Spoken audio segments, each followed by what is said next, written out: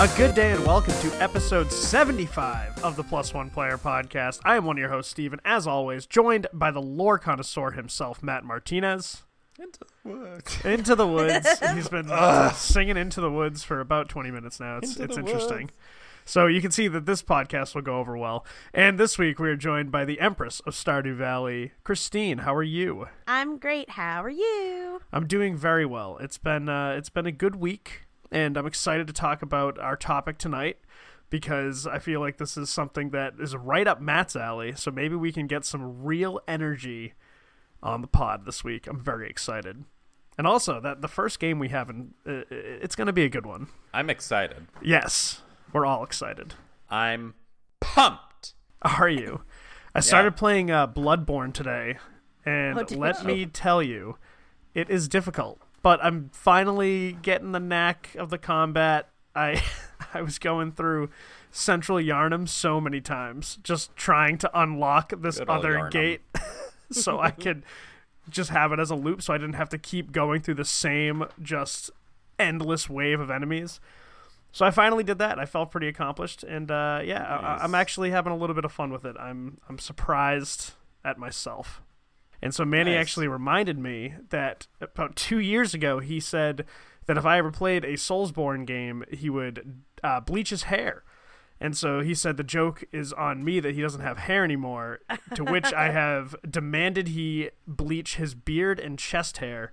And so we'll see. He's got a beard. We'll see what's going on there. So that's actually better be bleached. It leads me to the next point. Is that's why Manny's not here. Is he's actually out now pricing bleaches.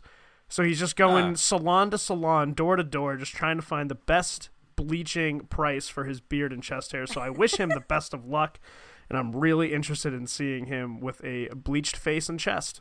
I wish. But in the meantime, is it from Into the Woods? Of course. I was going to actually ask, is that from Into the Woods? So I'm glad you cleared that up beforehand. So in the meantime, I do have to keep the house clean. So as always, follow us on social media. We are at Plus One Player on Twitter and Instagram, and that's at +1player. And of course, you can go to Facebook at facebook.com/+1player. So go check out all of the social media sites. Give us a follow because it'll keep you up to date with everything that's happening on the website, which of course is +1player.com. So go on over there, check out all of our articles, all of our interviews, all of our podcast links, and you can also get links to Twitch, which is twitch.tv/+1player. We're streaming all types of games, so go hang out with us there. You can also find links to the Discord, which is a great community. We'd love to have you because we're having some great conversations, chatting it up all day and all night, having a good time, all types of channels. We got a lot of hype for Game of Thrones. By the time this comes out, Game of Thrones Episode 1 will have already happened. I'm excited. I know Matt is just going to be miserable throughout all of this, but because there's no Stannis. This last season's it's a musical. It's Into the Woods. Yeah, that's what it is. So we get a lot of good conversations. Of Fire and Ice, guys. So oh my God, they're right. They sing. That's how it ends. Oh my God, that's why George R.R. Martin's taking so long, because he's writing a musical. Oh, of course. So now we know the real ending of Game of Thrones. But if you'd like to join that Discord community, click that link on the website or the Twitter bio, unless, of course, you're racist, in which case you can go get blasted by Drogon. Just get blasted. Get blasted. Get blasted. And if you've enjoyed all of the content, if you've enjoyed hanging out with us in Discord, think of heading on over to patreon.com/+1player. And if you're feeling generous, throw us a buck or two, because every dollar you give us will go right back to the show to make it the best podcast it can possibly be. We have an amazing group of supporters, and we'd love it if you join that group. And of course, can't finish up housekeeping without mentioning the biggest Patreon supporter, and that's the sponsor of the show, Nerdiest Brands. And just like last week, we have a special request from them, so we'll be talking a little bit about MRPG chat before the topic of the podcast, so stay tuned. But with that, the house is now clean.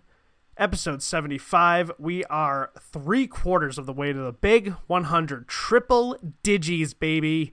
We're almost there. That's crazy. It is crazy. We've been doing this for 75 years. It's insane. One episode a year. We release them in minute increments. So Matt, that would be 25 weeks. That's like half a year until we get to 100. Yeah. So it's been an arduous journey, as they say. But episode 75, we actually have a lot of fun planned this week. So, Matt, what is on the agenda? Well, for our game, we're going to play Steamer Steve, where we have to guess, Christine and I will have to guess if a game that Steve describes to us is a game that is currently on Steam or a game that he made up. I'm very excited because we haven't played it in a while. Then we are going to discuss our topic of the pod, and that we are going to talk about morally gray characters in video games and why, or morally gray like choices and why that's interesting. It's sort of hot right now as well, Very especially topical. in some communities like the World of Warcraft community. Yeah, and honestly, I just finished up the final season of the Walking Dead game finally, and so there's that got me feeling away. Yeah, I feel like it's also like in media in general right now. It's like morally ambiguous characters are in. So I'm interested to see what you guys think of it too. Then we'll close out the pod with Patch Notes, where we talk about the news. We do talk about the news. Great. This is my World of Warcraft episode. I'm going to talk about it as much as possible. You say that like you don't do that on a lot of No, this one it's real episodes. because my Patch Notes is also World of Warcraft related. You're having a week.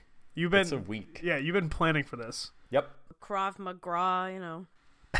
No. Kragwa. Krav Maga, the big chungus. He is a big chungus. He's a but big he's chungus. Toad. He's a big toad. Great. So why? Okay, Yeah. So great, Steve.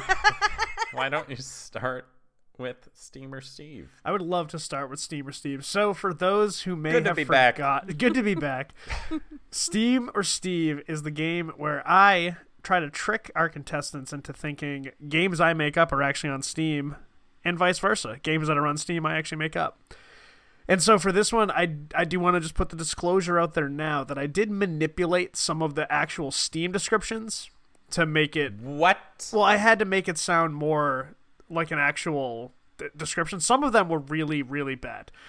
So I had to kind of manipulate them, a couple of them. Had to rewrite it a little. Yeah, a little bit. But the base of what they're saying is there.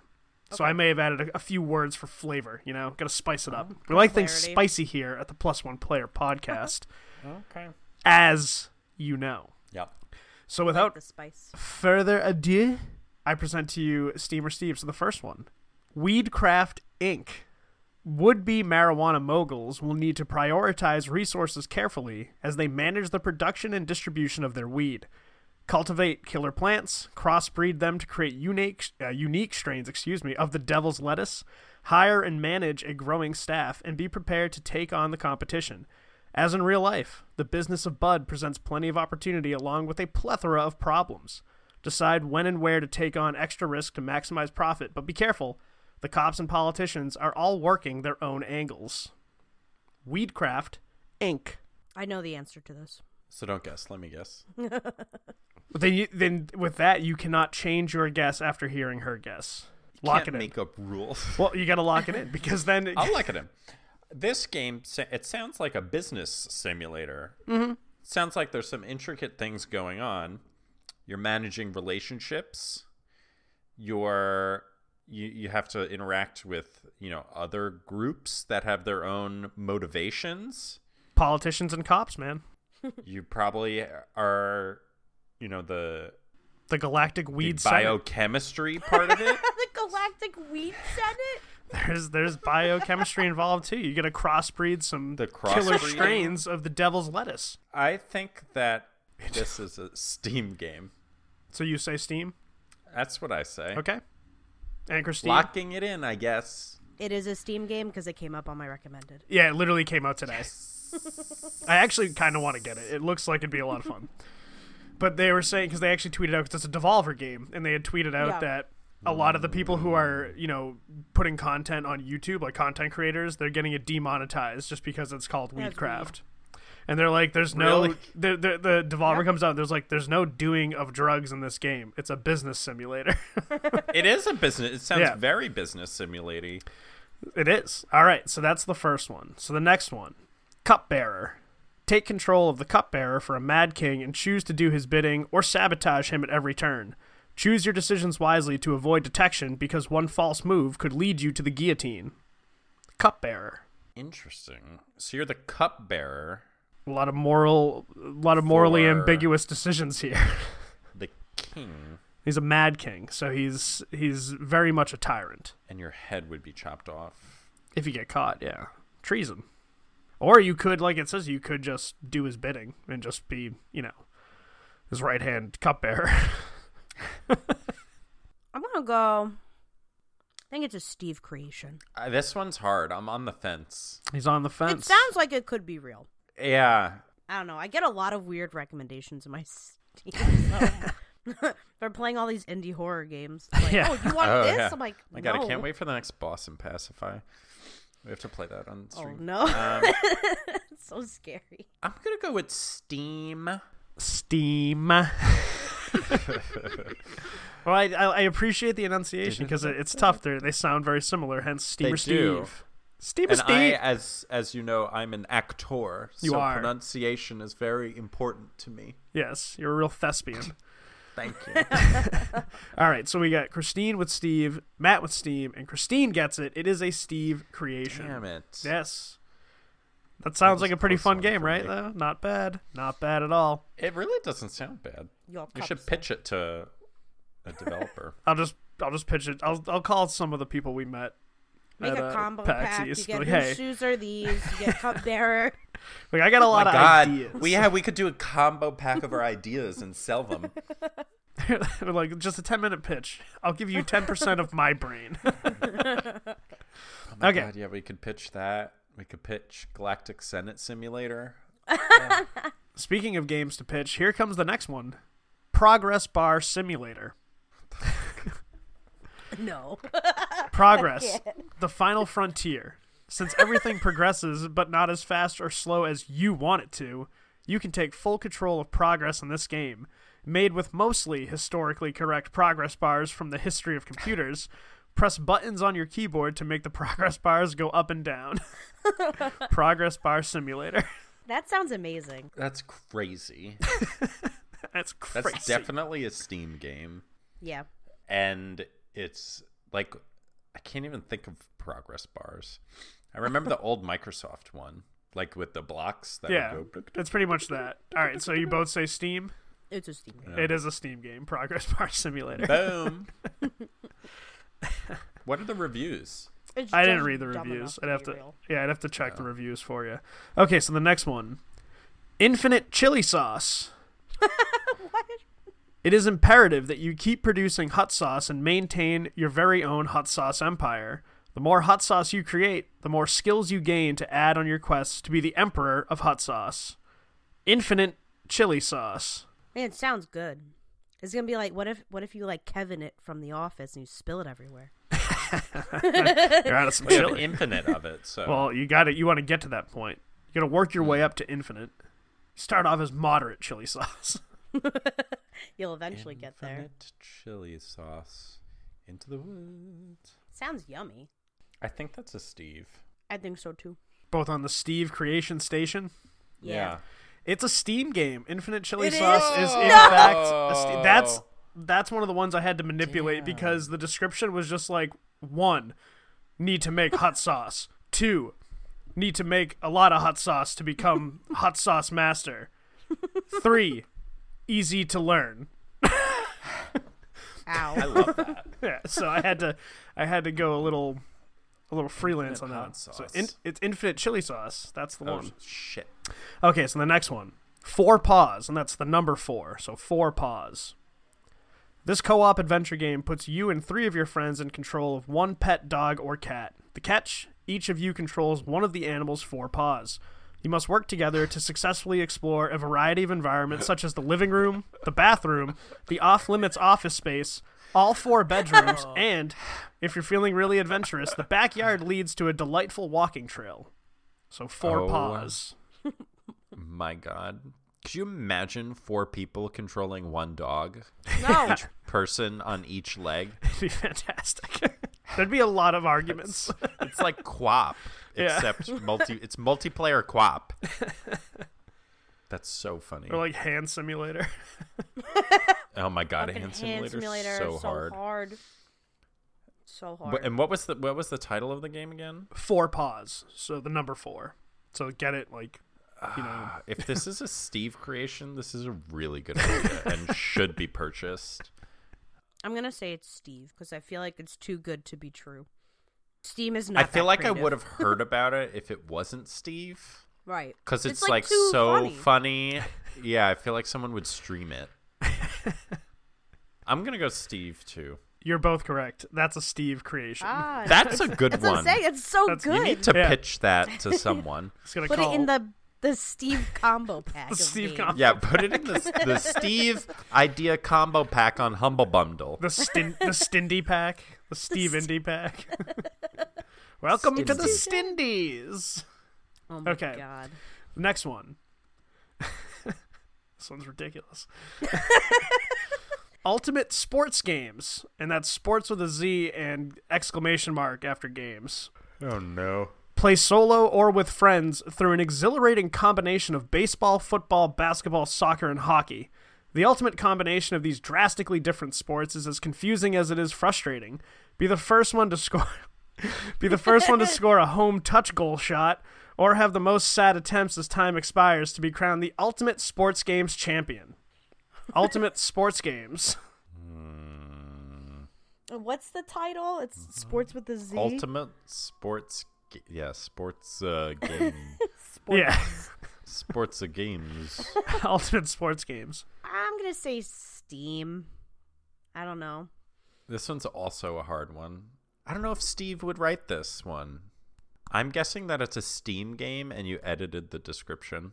That's a Steve game. Ah, fuck! So I will say write that kind of did pain me because I am a sports fan and I hate when people are like sports ball. Like, we get it. Yeah. You don't watch sports, but don't lie to me and tell me you don't know that there are different sports. Yeah. But I figured that might be one that might trip you up. So what are we at? Because I think Christine has one on you. I think she does too. We have 3 more. Okay. The Arm Claw Experiment. A sandbox game played in VR where there are no missions or objectives, penalties or rewards, and there are no hand-holding tutorials. You can use your hooks to swing around and explore the procedurally generated city, hunt and grab the randomly placed stars in the map, or have fun grabbing onto and wrecking helicopters. What you do is up to you. The Arm Claw Experiment. Arm Claw Experiment. And you're hooking things and jumping around. Yeah, there's no missions. You're basically Spider-Man with hooks and nothing to do. I was gonna say, is it like a Spider-Man game? This is dumb.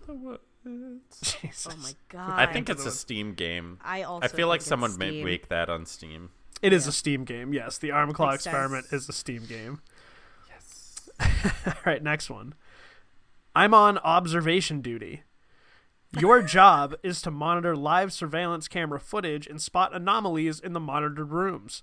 Anomalies range from furniture movement to otherworldly intruders. When you spot an anomaly, you have to file a report to fix it. You will need sharp eyes and good memory to survive the entire night.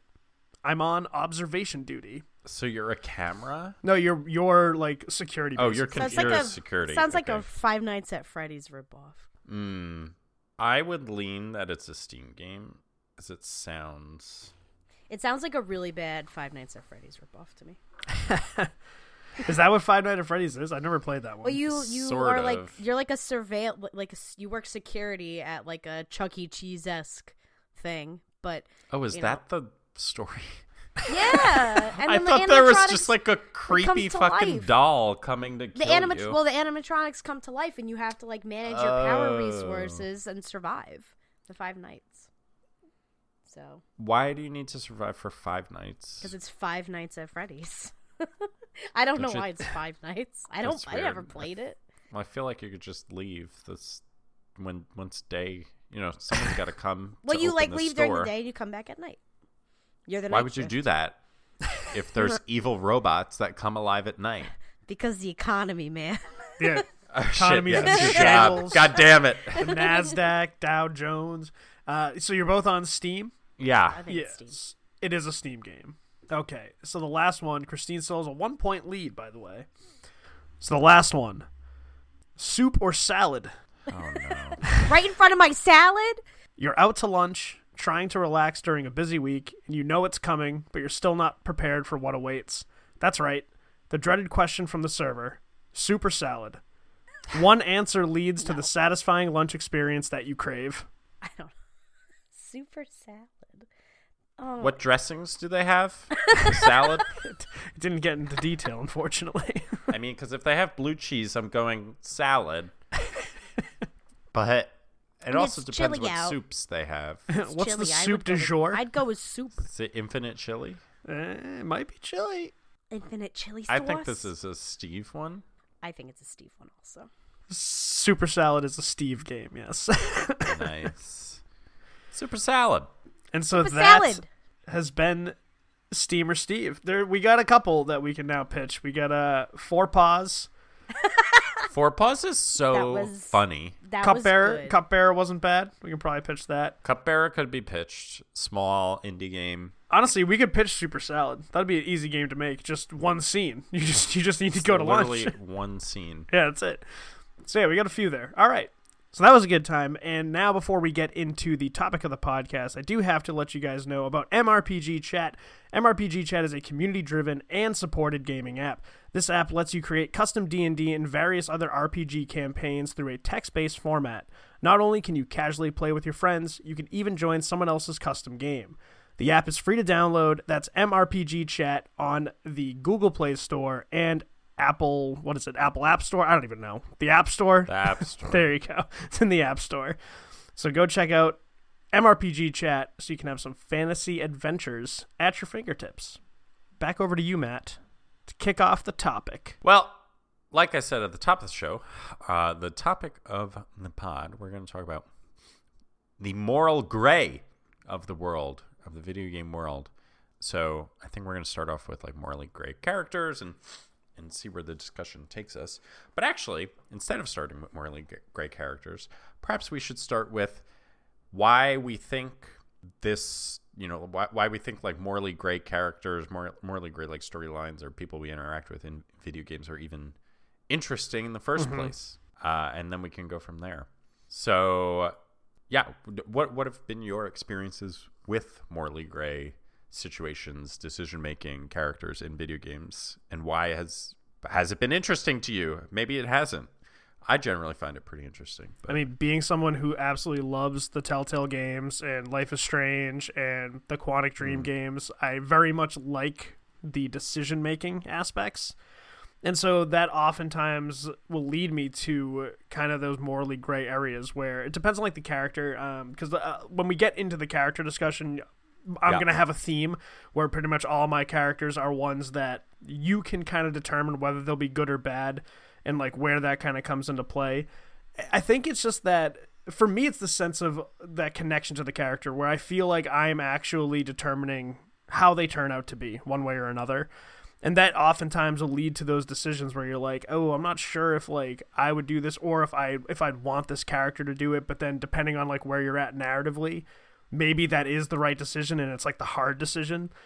I don't know. I feel like those games have always stuck out to me the most because it gives me a little bit something more to do as opposed to just kind of sitting back and watching a story play out. I feel like it gives you something to think about too. Yeah. And I feel like what maybe a lot of people miss is that like I feel like the term morally gray almost doesn't even mean anything anymore because it's been so like overused and like it's beaten. Such a trope. Yeah. Oh yeah. Yeah, that definitely. But it's like for me it's more like characters who have really strong motivations based on a moral compass that has been developed for them in some way that is outside of what we think as humans is like this is good versus this is bad. So like people with like really unique motivations interest me a lot. Yeah. And I think that's always really compelling. Yeah, I agree. I also think I like it because it's more realistic. The majority of people that I know in my life have like gray or leaning towards one way or another, but they don't view the world in black and white. Yeah. And I as much as I love like fantasy settings, I like the sense of realism where it's like I can personally relate to this in some way, shape, or form. And like Steve, you mentioned, you like like the options. I'm the same way, like the Mass Effect series and other games that I play the crap out of. It's like, well, I could stay neutral. I could go one way or the other way, depending on what I want to do. So I agree. Yeah. And I don't know. I feel like there's 2 points. One is that I feel like a lot of video games have historically put us in a box as players where, well, here's a big baddie, and this person is evil, and that is who you're fighting. And it's taken like a lot of time and work to get video games out of that box. And then the other point was, to your point, Christine, about choice. I feel like the problem with a lot of games where the player has agency is that oftentimes, and we've talked about this in like the evil character episode, or the villains episode. Yeah. That like the good storylines often have the best endings, and the quote unquote evil storylines often don't have great endings. Yeah. That aren't like compelling or interesting. And then I can't think of a game that has had like a interesting neutral ending. It's always like, oh, well, your character will develop over time to be the good person or the bad person. It's not like, well, your character is complex and interesting, and so you get this like really weird middle ending, you know? I feel like for a lot of those games, you're compelled to do the good ending. You're never compelled to be neutral. Like never. Yeah. I'm gonna talk about a few, like especially the Red Dead series. I feel like that one in particular, while you're still like this outlaw who, you know, isn't really doing great things when you really break it down, they still have that code, and then no matter what, you are compelled to be good just because it makes things easier on you. Like traveling around with a bounty or like a wanted level fucking sucks. So you want to do that as little as possible, unless like you're welcoming, like, all right, let's see how many waves of bounty hunters I can take on today. So if you're going that route, then yeah, go crazy, just kill everybody in town. But I feel like a lot of those games, they reward you far more for being good. I'd kind of like it if a game was like, you know what, fuck it, like let's just go nuts, and like if you're a bad person, you're gonna get like the cool ending, you're gonna get the cool power ups. Because I'm gonna talk about it with Infamous too. It's the same thing where you're more compelled to be good, even though they try to be like, look, there's 2 separate skill trees. If you go the bad route, you can do all these powers. But when I kind of looked at them side by side, I was like, all the good ones just seem better. So like, what is really compelling me other than like getting the trophies on PSN for the bad stuff? Like, what is really compelling me to do that side of it? Well, what's interesting right now too, in what's going on with Destiny 2 story wise, is that like you've had 2 whole games where you as a player and your character has believed like the Light and the Traveler are these like just entirely benevolent things that have like kept you alive, and like you've been fighting hordes of all these horrible creatures that have come to like kill everyone. And like right now, like literally right now, the story is like, well, there's also like this darkness and like power that you can harness from there, and like a lot of questions are being raised about, well, is the Traveler actually good? Is the whole like universe in this supposed to be in a balance? And like if one of these things gets too powerful, like isn't that a really bad thing? And like your guardian practicing the light is like one of the most powerful beings in the universe, so you're like questioning your own like or even your own purpose, like why have I been killing all of these creatures invading our galaxy? Like, you know, why am I doing that? So that's interesting. But again, you don't really have agency too much in Destiny 2. You just sort of consume the story. But who knows, maybe it'll lead in a different direction with upcoming events and stuff. So that's true. And who knows what they're going to do with Destiny 3. Like if they're leading to something like that, that could change kind of course of like what the narrative in Destiny 3 is going to all be about. Oh, for sure. Touching on the point of like how they always tend to reward the good choices, there's very few games that I think make the morality scale fair. I think the Fable series is one of the few ones that I can think of. I was going to mention Fable later. That's a good point. Where they actually like, it is like pretty balanced in terms of like, well, if you go good this way or bad that, like you get like a fair it's like powers or weapons. But I always feel like if you go good, it's like, if you go good, you could get this angelic blue light sword that does 100 damage. If you go bad, here's a red axe or some bullshit, you know? Right. So, I don't know. Not very many games are able to balance it fairly. Yeah, because like one of the ones that I find is the most unbalanced is Metal Gear 5, because the whole concept of the game, really, the whole concept of Metal Gear Solid, the whole series really, like the politics behind it is like nuclear disarmament. Like that's the whole thing. At the end of the first game, it gives you a graphic back in like 98 of how many nuclear warheads are out there in the world. So Hideo Kojima has always been very upfront about like what this game is all about. And so you have a good and an evil scale. Like if you do evil things, you become like the demon big boss or whatever, and like eventually like the shrapnel in your head like grows to a horn. And so if you decide to create a nuke, it basically throws you right into demon status right off the bat. Like it drops your score as low as to the point where it's like low enough to get you to be a demon, even if like you have been good the entire time. But the whole premise of the game is you're supposed to be building your base. And so it heavily discourages killing enemies, because what you really want to do is tranquilize them and then send them back to your base so you have a strong base to eventually rank up and get new gear, get new equipment. And so by doing that alone, by not killing people and by actually rescuing them and doing objectives, you end up just being good. So it's one of those ones where it's like, yeah, it gives you the option, but there is literally no big benefit from being bad in that game, because if you're good, the more people at your base, the quicker you can rank up weapons, the quicker, like, just the better arsenal you have, the better gear you have. And so if I can do all of that, why would I be evil, you know? Why would I even try it? Yeah. And so I like the ones where it gives you, like, maybe, like, a little bit of reason. Like, Red Dead is one where, yeah, like, it's easier to be bad just because you're like, oh, I'm an outlaw, like, I can do this shit. Like, I guess it registers easier in the gamer when they're like, yeah, if I'm just, like, robbing people, whatever, I'm in a gang. Like, that's what a gang person would do. But at the same time, like, you see the way, like, John and Arthur interact with people, and you're like, well, these guys are, like, nice guys. Like, they're very caring. And so right there, you're like, well, do I really want to, like, just go into a town and shoot up the general store just for, you know, whatever's in the register? Not really. Cool. Okay, well, let's transition into then some characters that we like who walk the line of morality between good and evil.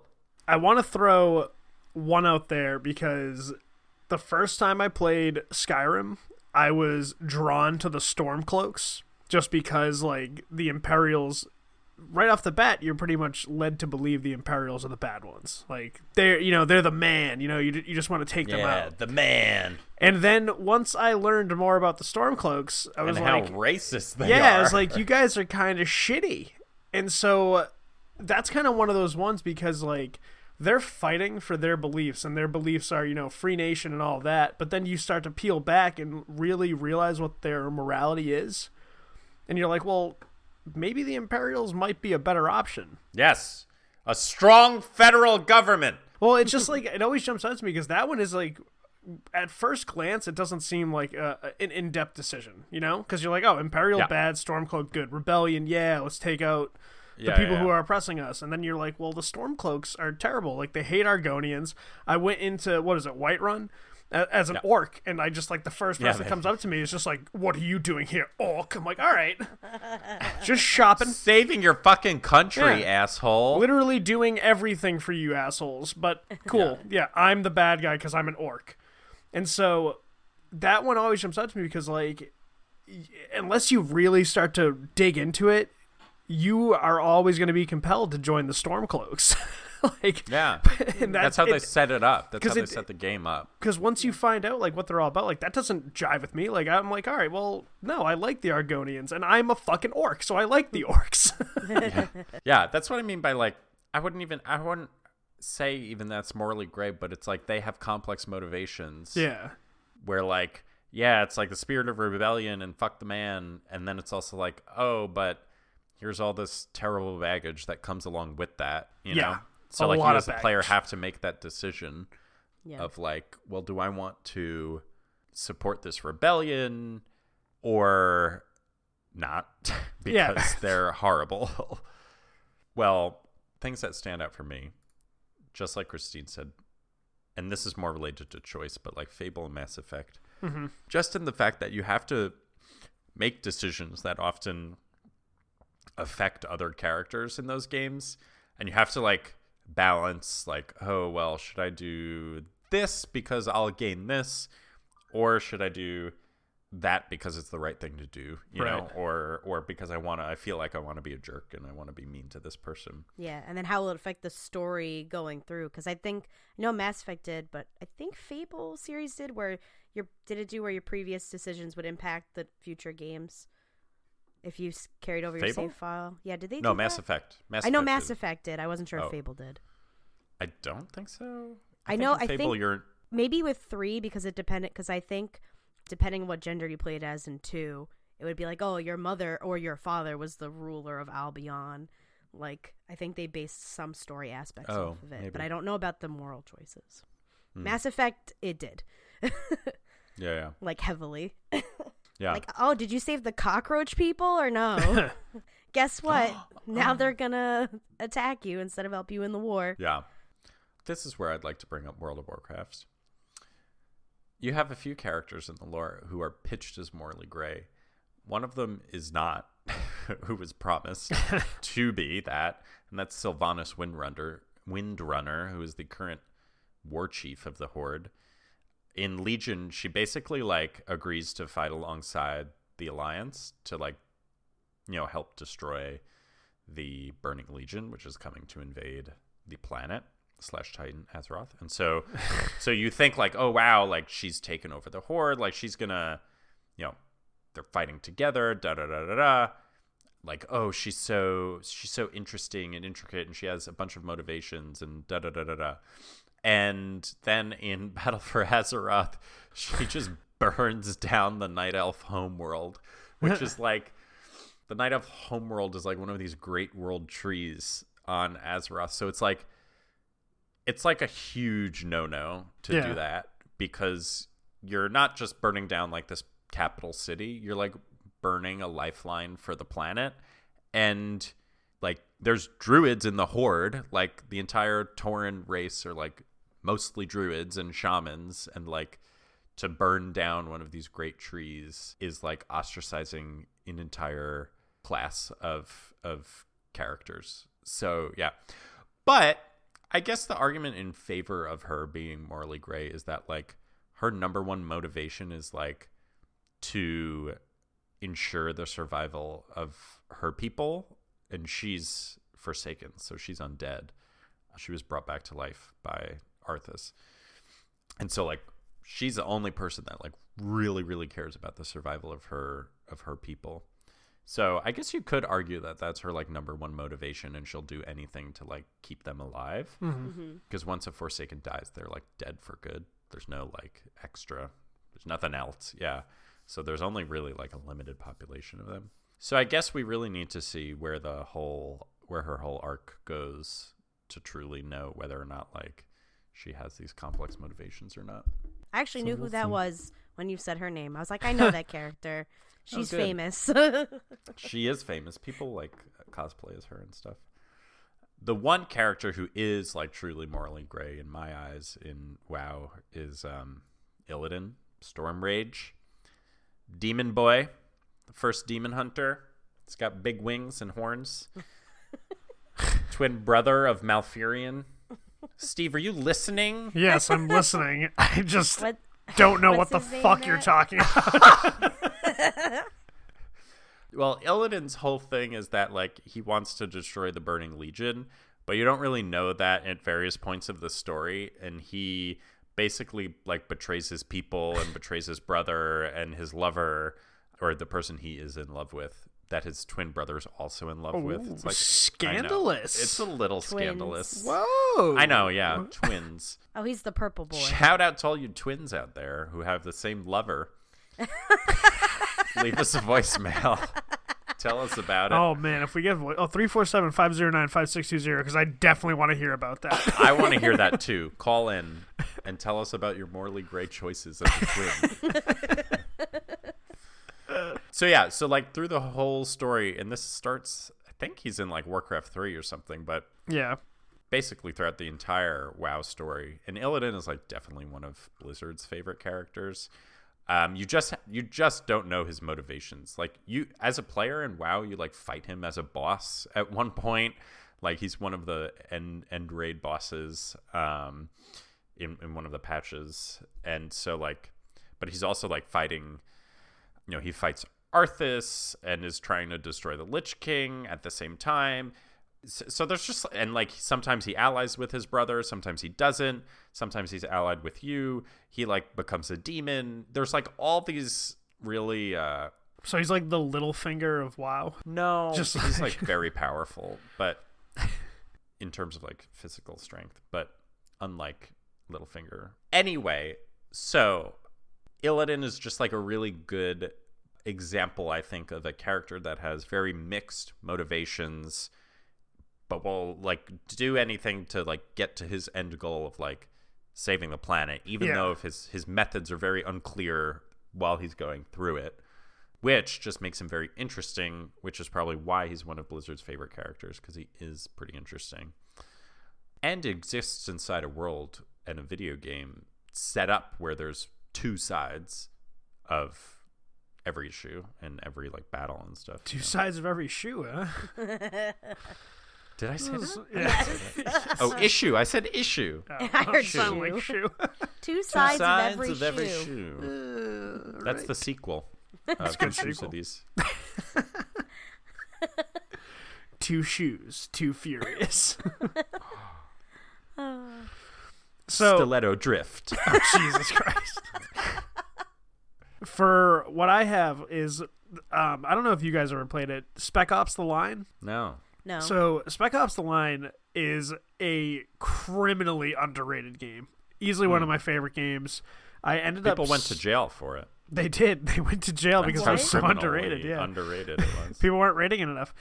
But I ended up playing it for free on PS Plus like years ago. I think this is probably like fresh out of college. And the whole concept is Dubai gets hit with like a series of devastating sandstorms, and this troop that was leaving Afghanistan to go home, they go in defying the army's orders to basically declare martial law. And really what they ended up doing is like they took over Dubai, and so you're taking over this commander, you're as like Captain Walker, and you're taking over this Delta force that's supposed to go into Dubai to take out that, you know, renegade army faction that has now taken over Dubai. So spoilers for Spec Ops: The Line. And at some point what happens is you get hit with like a white phosphorus attack, and your main character ends up getting a dissociative disorder, but you don't realize any of that at the time. And so throughout the game, you're presented with these moments of choice where you have to make what could be a tough decision, like whether or not you have to kill somebody or, you know, let them go or things of that nature. And it all leads to the final confrontation where you feel, because like you think you've been talking to basically the renegade army commander's name's Conrad. You think you've been talking to him this whole time over a radio frequency. And so you finally get to that end stage, and what you think is like this big fight with Conrad isn't so, because Conrad's actually been dead for months, and you eventually realize that the Conrad you've been talking to is just a hallucination that you've conjured up. Oh. And then it cuts back to the choices you made, and like there were things where he was trying to make a decision to like kill people, and they were already just like dead corpses hanging, and so like all the other forces like, what the hell is going on with this guy? And so you are then left with the choice to like surrender. You can kill yourself, or you can like kill Conrad, which eventually kills yourself as well. But it flips that switch, because you've been making all these choices and you think you've been doing the right thing, but really you've been the problem the whole time. And it was just, I highly recommend Spec Ops: The Line to anybody. It's a third-person shooter. I can't remember how long the story mode took. I want to say maybe like 10 to 12 hours. It wasn't anything too extravagant, but like I say, like that game kind of fell in my lap, and it was just, it left a mark for sure. But that was one of those moments where you thought you were doing the right thing or the good thing, or you were the good guy the entire time, and then come to find out you had the rug pulled from under you. And they did it in such a great way. Like, it was just something you didn't see coming. And so just like they left that, like those breadcrumbs perfectly, where then once it kind of clicked, you were like, you know, now it made sense why, you know, my guys reacted to me a certain way or things like that. So that one, man, that was one of like the big like morally gray moments, because like you feel like you've been doing the right thing the whole time, only for the game to be like, you're a fucking asshole. Wow. That's pretty cool. Yeah, so go play Spec Ops: The Line. Great game. So when the topic of morally gray characters came up, the first thing I thought of was Geralt of Rivia from The Witcher. God, that's also on my list. So, because the whole concept of a Witcher is that you're supposed to be neutral and ambiguous, like, to the world, or you don't get involved in people's affairs. Your only responsibility is to kill monsters that interfere with the world. It's like my job at work. To kill monsters? Yeah, and remain neutral. So, and a lot of times you get like dialogue choices and with the side missions options to do things. And for example, like there's a mission where you can go and like find someone's missing kid, and you could just be like, I'm not doing this, or yeah, I'll do it. And you'd be like, yeah, I'll do it, but for more money. Mm-hmm. So, and even if you pick like the yeah, give me more money option, it's not enough of a reward to like really make a difference, because these are all like poor farmers and peasants. But I think give me your bread. That really cements the fact that like it's piping hot baguette. Oh yes, a piping hot baguette. It really cements the fact that it's like still morally gray or more neutral, because you're not getting rewarded more or less in either sense. Mm-hmm. And the only time, like even your big choices in the game, like you don't really see much of an impact in them, except for certain scenes like in The Witcher 3, which I'm not gonna spoil for anyone because I think you're still playing it and it's a good game. I don't want to spoil it. I've never played it, by the way. It is so good. That's one I gotta play. Game of the Year edition is on sale now on Steam for like $15. Get it. But no, it's a great game with even when there's certain choices you make like a big decision, you won't know about the impact unless you go into like character profiles or your like archives and read. Because I made a choice that I was like, oh, I think I did the right thing. And then I went and read back and I accidentally released the plague. So, but that doesn't come up in like, it doesn't come up in conversation or anything. You have to go and look. So that was the first thing. I was like, The Witcher. Obviously. Yeah, Geralt is definitely ambiguous as a character. And then, like, with the background that they set up for him, and then they give you very ambiguous choices a lot of the time too. It's like you don't know what the right one is, or the right exactly. one, I should say. It's one of the only games. I try not to do this with games where I like look up what ramifications my choices have, because you have no clue.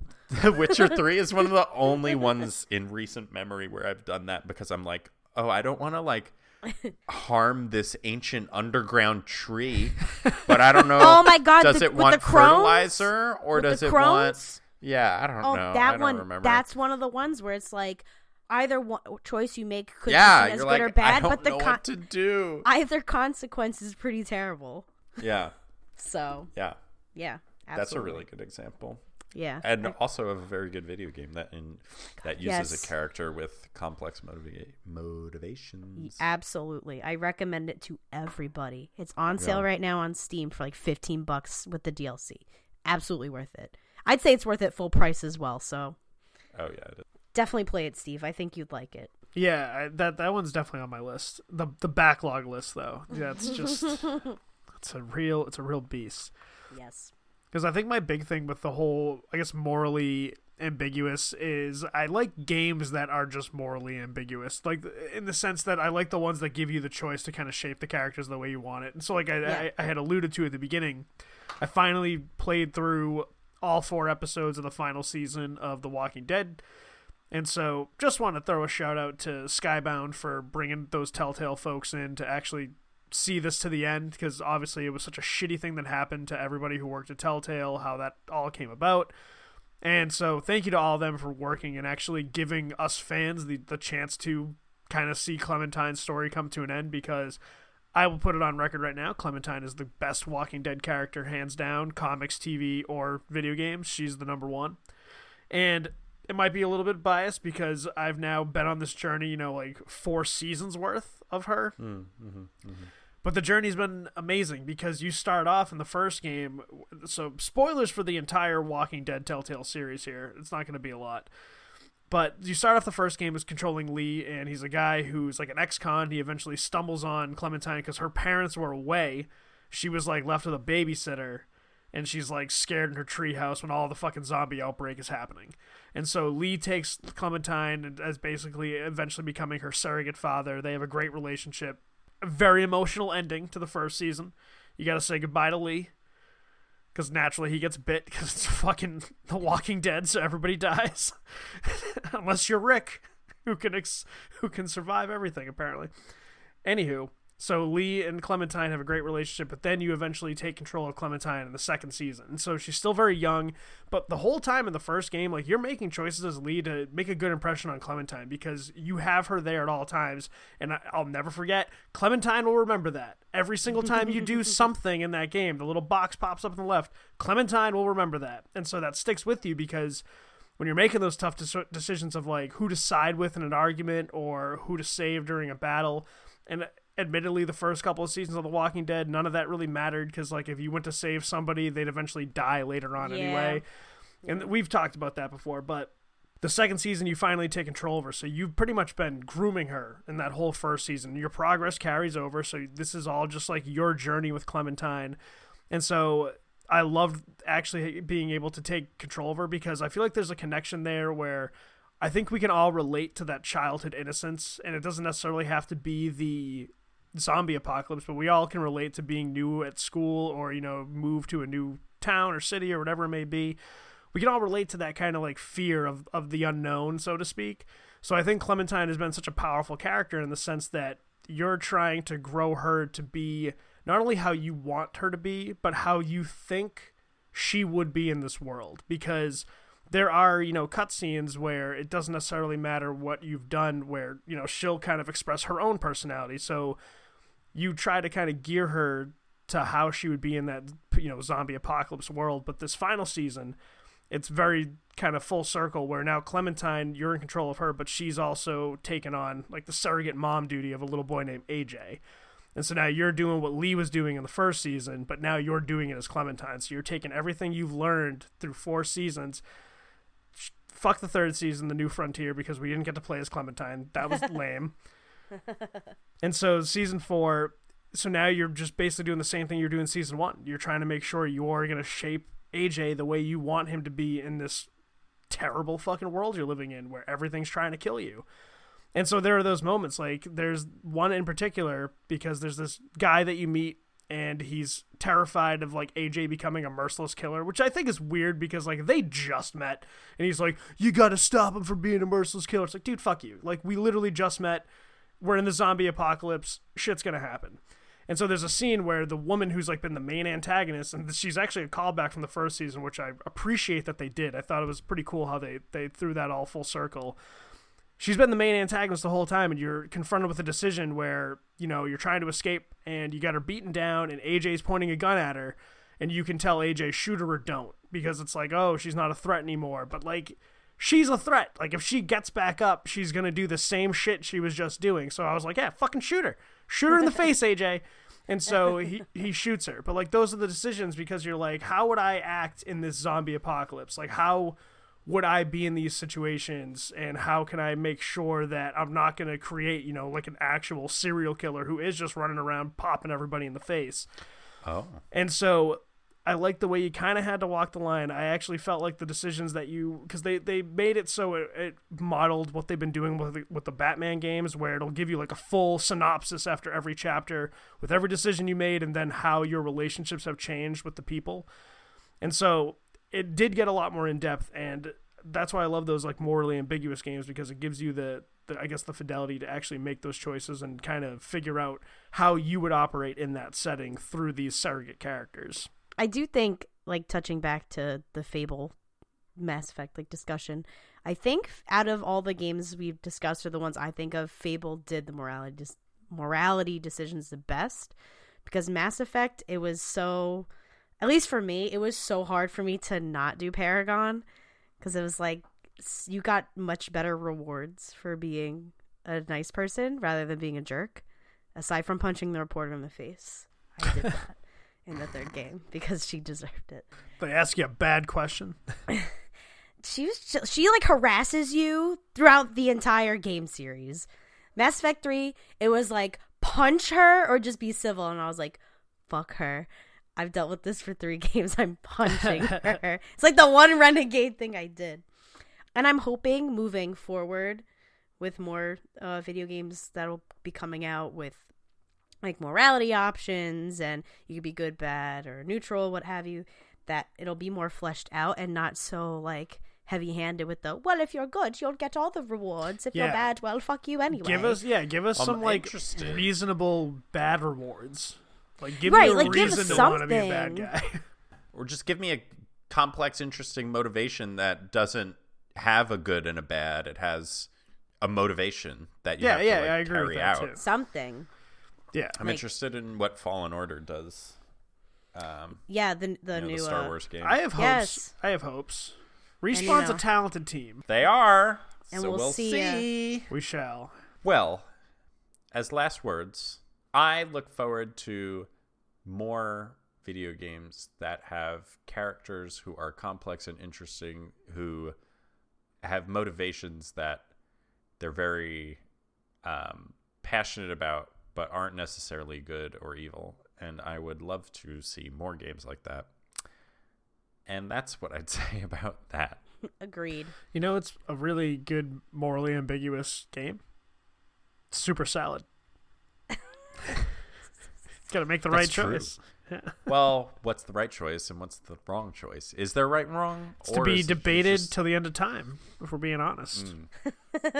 If you have any thoughts on morally gray video games, characters, choices, decisions that you've made in video games, or characters you really like, please call us at 347-509-5620.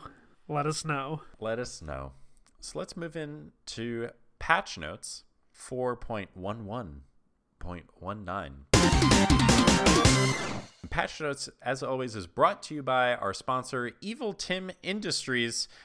Evil Tim Industries has rebranded as Morally Gray Tim Industries, and they are advancing science and security for all humans, but all humans have to put a chip in their head, and though that chip helps you perform daily functions, there could be something sinister on it. But is that a good trade-off for having, some added memory to do tasks and remember things and do work? Maybe. So buy your chip today. Morally Gray Tim Industries. I really wanted to see just how high your voice could get on that. It was getting pretty high. It was getting high. Patch notes 4.11.19, where we bring you the latest news that broke since last we spoke. Yeah. Who would like to go first? I got just a quick one. You can do that. Mine's quick. Just a quickie. So this is from Game Informer by Javi Gwaltney. And it's Randy Pitchford says it was Troy Baker's choice not to reprise Tales from Borderlands' role. One of the most enjoyable moments in the Borderlands 3 reveal trailer was seeing Rhys, one of the 2 protagonists from Tales from the Borderlands, make a surprise return. He looks older and is sporting an iffy-looking mustache, but no doubt about it, that's our bumbling yet charming criminal lad Rhys. Though fans have welcomed his return and have likely hoped for more of the cast to reappear, it appears that the man who gave Rhys a voice isn't too happy about the occasion. Troy Baker, who also voiced Joel in The Last of Us and Booker DeWitt in BioShock Infinite, recently revealed at a fan convention that he was not returning to voice the character, and even spoke at length about his dissatisfaction with Borderlands developer Gearbox, who co-developed Tales from the Borderlands with Telltale. This is a quote from Troy. I don't agree with Gearbox on how they're handling it. I really want Gearbox to know that if they're going to bring back characters from Tales from the Borderlands, it should be the people who originated the characters. They shouldn't just recast willy-nilly because as a fan, that matters to me. Randy Pitchford chimed in on the matter when responding to a user on Twitter saying that Baker actually turned down the opportunity himself. So it hasn't been updated. The most recent update was Pitchford's comment. So we haven't seen anything else from Troy Baker. Yeah, I was on Twitter today looking to see if he said anything back, because I read a few comments, him saying he's like, they didn't ask me to come back. I didn't even know the character was coming back, because people were tweeting the screenshot from the trailer. And like, does that mean you're coming back? He's like, oh my god, I hope so. Like, Gearbox, let's make it happen. Yeah, and so Troy Baker, obviously very talented. He's got his hands in a lot of things. He's literally like one of the voice actors who you just know by name, you know? Like, as soon as you say it, you can easily remember. It's like, oh, I remember him from X, Y, and Z game. Like, he's done so many things. This actually reminds me back to, I know Matt's going to shake his head, but somehow I've managed to mention Metal Gear Solid 5 twice this episode. But back when that game first came out, it was announced that Kiefer Sutherland was going to take over as Big Boss instead of David Hayter, who had been doing the voice of Snake the entire series. And so everyone was like, well, what the hell is going on? And then David was like, yeah, they didn't ask me to do it. They just... he's like, I wasn't like, obviously I love that character. I would love to do it. He's like, but they went another way. And it was one of those weird things because like, that's the voice I just know. Like, that is Solid Snake's voice. And so I'm sure, because everything I've heard, Tales from the Borderlands is actually one of the few Telltale games I haven't played. I do need to play it because I've heard it's absolutely amazing.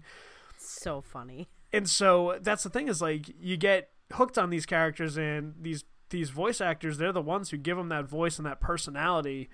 And so it does suck to see, like, especially a very talented voice actor like Troy Baker not get to reprise a role in a very big game. And clearly he's a fan favorite character. And so that's why I kind of wanted this, like, hit home for me, because that's how I felt when Metal Gear Solid 5 was announced. And, like, don't get me wrong, like, I love Kiefer Sutherland, huge Jack Bauer fan. I think if Jack Bauer were real, we wouldn't have a lot of these problems in the world. But I digress. I was still devastated when I was like, oh shit, like, the voice of Snake is no longer the voice of Snake, you know? It was weird. And so it just kind of sucks when you kind of see these things happen, especially when it's going the way it sounds like it's going, where they were just like, oh yeah, we're bringing back the character, but we're not going to tell you about it, and we're not going to offer you a job. So... Well, I want to know what the truth is, because Pitchford's saying that, well, he's not in charge of that. He was saying that like a Gearbox representative or someone told him that apparently Baker turned it down. But I want to know the truth, because I have a feeling there's no way Troy would have turned it down if they asked him. He loves that character. Yeah, and he just loves voice acting. Yeah, I can't see him being like, I'll only do it if you give me $1 gajillion. Like, honestly, he comes across as like the type of celebrity personality, just be like, I'd do it for free because I love that because that's the thing is, so like, much. He doesn't strike, and again, like, I don't know the guy personally, right? But like, he doesn't strike me in any of his interactions with any of the things he does as being someone who's like, I demand 7 figures or something crazy. Yeah. Like, he genuinely seems like a guy who really enjoys what he does, and he loves just being, on camera or doing characters. Like, him and Nolan North have a YouTube series together. Yeah, like, yeah, they do. They love video games. They love doing video game things. So I don't know. I hope that we find out a little bit more, but I really hope it wasn't just like, hey, we're just not even gonna bother offering the job to you. Well, apparently, Randy Pitchford also mentioned, like, you'll see when you play the game, but based on the way Reese is presented in the game, there's really no need for a voice actor. So I was like, oh, okay. What did he have? His throat ripped out? I don't know. It's like he offered no other. Yeah, he offered no other. He only makes noises like that. Yeah, maybe if he's like an older version. Yeah, maybe I can see that. But so that's mine. That's my patchy. Yes, thanks for the patchy, Matt. What's your patchy? Well, today on Twitch, while I was in an interview, there was Blizzard's senior game designer was I forget his name, was doing a preview of the next update, the Rise of Ashara, Heart of Azeroth updates. Heart of Asgard? WoW. Nope. And what's interesting, and why this is not just important to me, but important to people that were interested in WoW or play WoW or interested in MMOs in general, they are basically like fixing a lot of things people had complained about when Battle for Azeroth launched, and they're adding a lot too. So one of the things that they're doing is that you have this medallion, which is your neck item. It's called the Heart of Azeroth, and it just sits there and it gains levels and it doesn't really do anything. And when in Legion, like, you got these really cool weapons, and you could and these are like legendary weapons that have been in WoW lore for a while. and you could like upgrade them, and you could get new skins for them, and it was just cool. It was like something to do. You had something to do that affected your character. And so we went from that to like this necklace that just sits there. So should I wear it? No. Special occasions only. Yeah. They're adding in an essences system where now you can like pick different abilities for your Heart of Azeroth. And so you can customize it. You have all these things you can choose. So and it levels up, and you can and there's customization. So like that's easy good. Fix, you can pick up like different level essences, things like that. So like, thank God they added something interesting for that mechanic.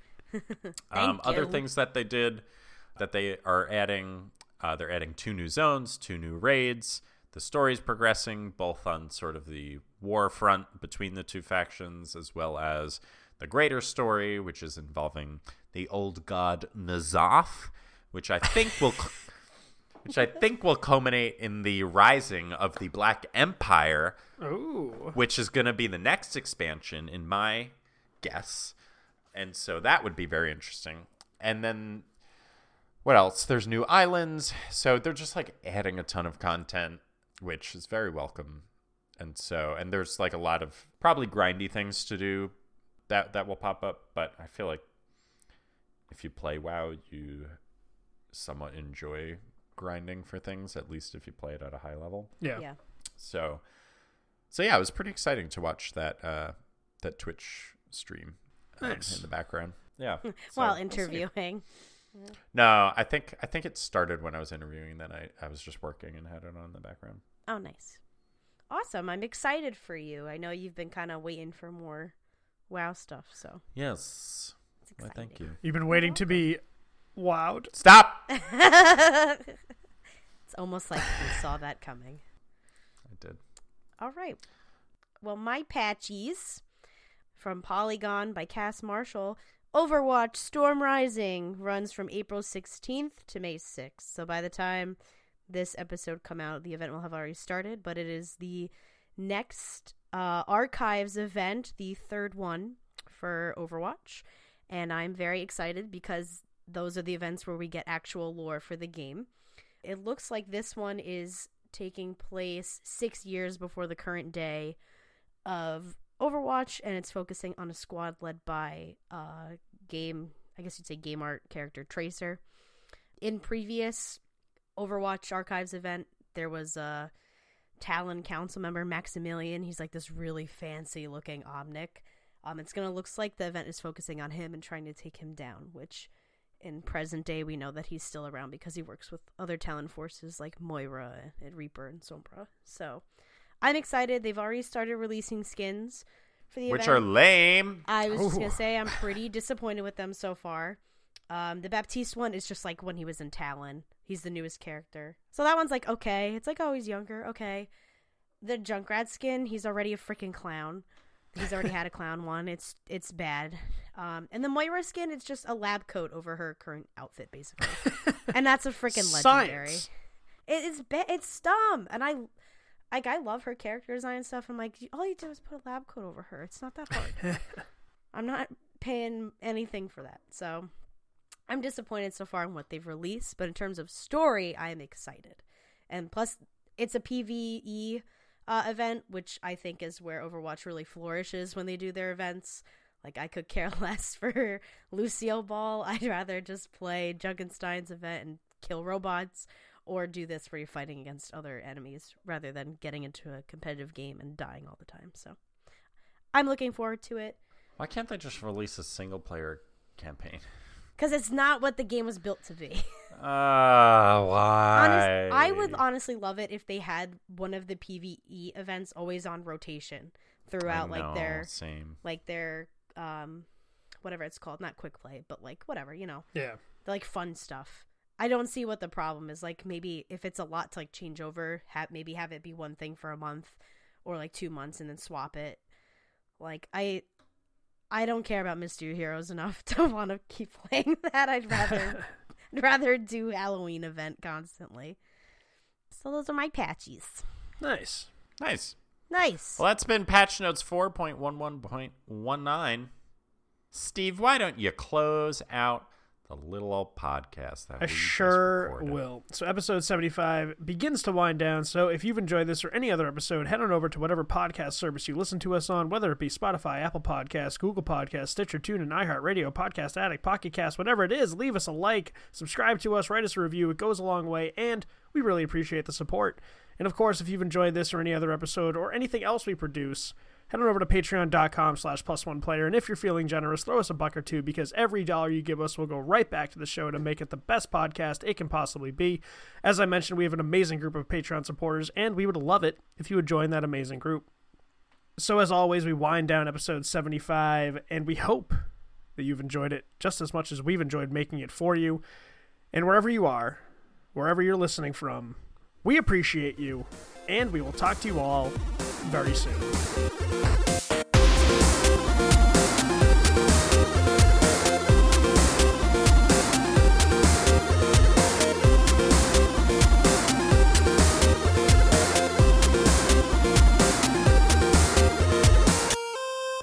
Also, Littlefinger would have never died in the way he died in the show. That was so stupid. Side note. Yeah. No, side note. That's just a side note. Moving on. The Starks can't be trifled with. The pack survives. Fucking, they're teenagers, and he's an incredibly intelligent adult. Yep. They definitely learn how to take him down. He was in love with the teenager. That's his downfall. Bran's the three-eyed raven. He fucking sees everything. He's got the sight. Whatever. It's all he has, so it's literally all he has. I'm the three-eyed raven now. Yeah, we get it, Bran.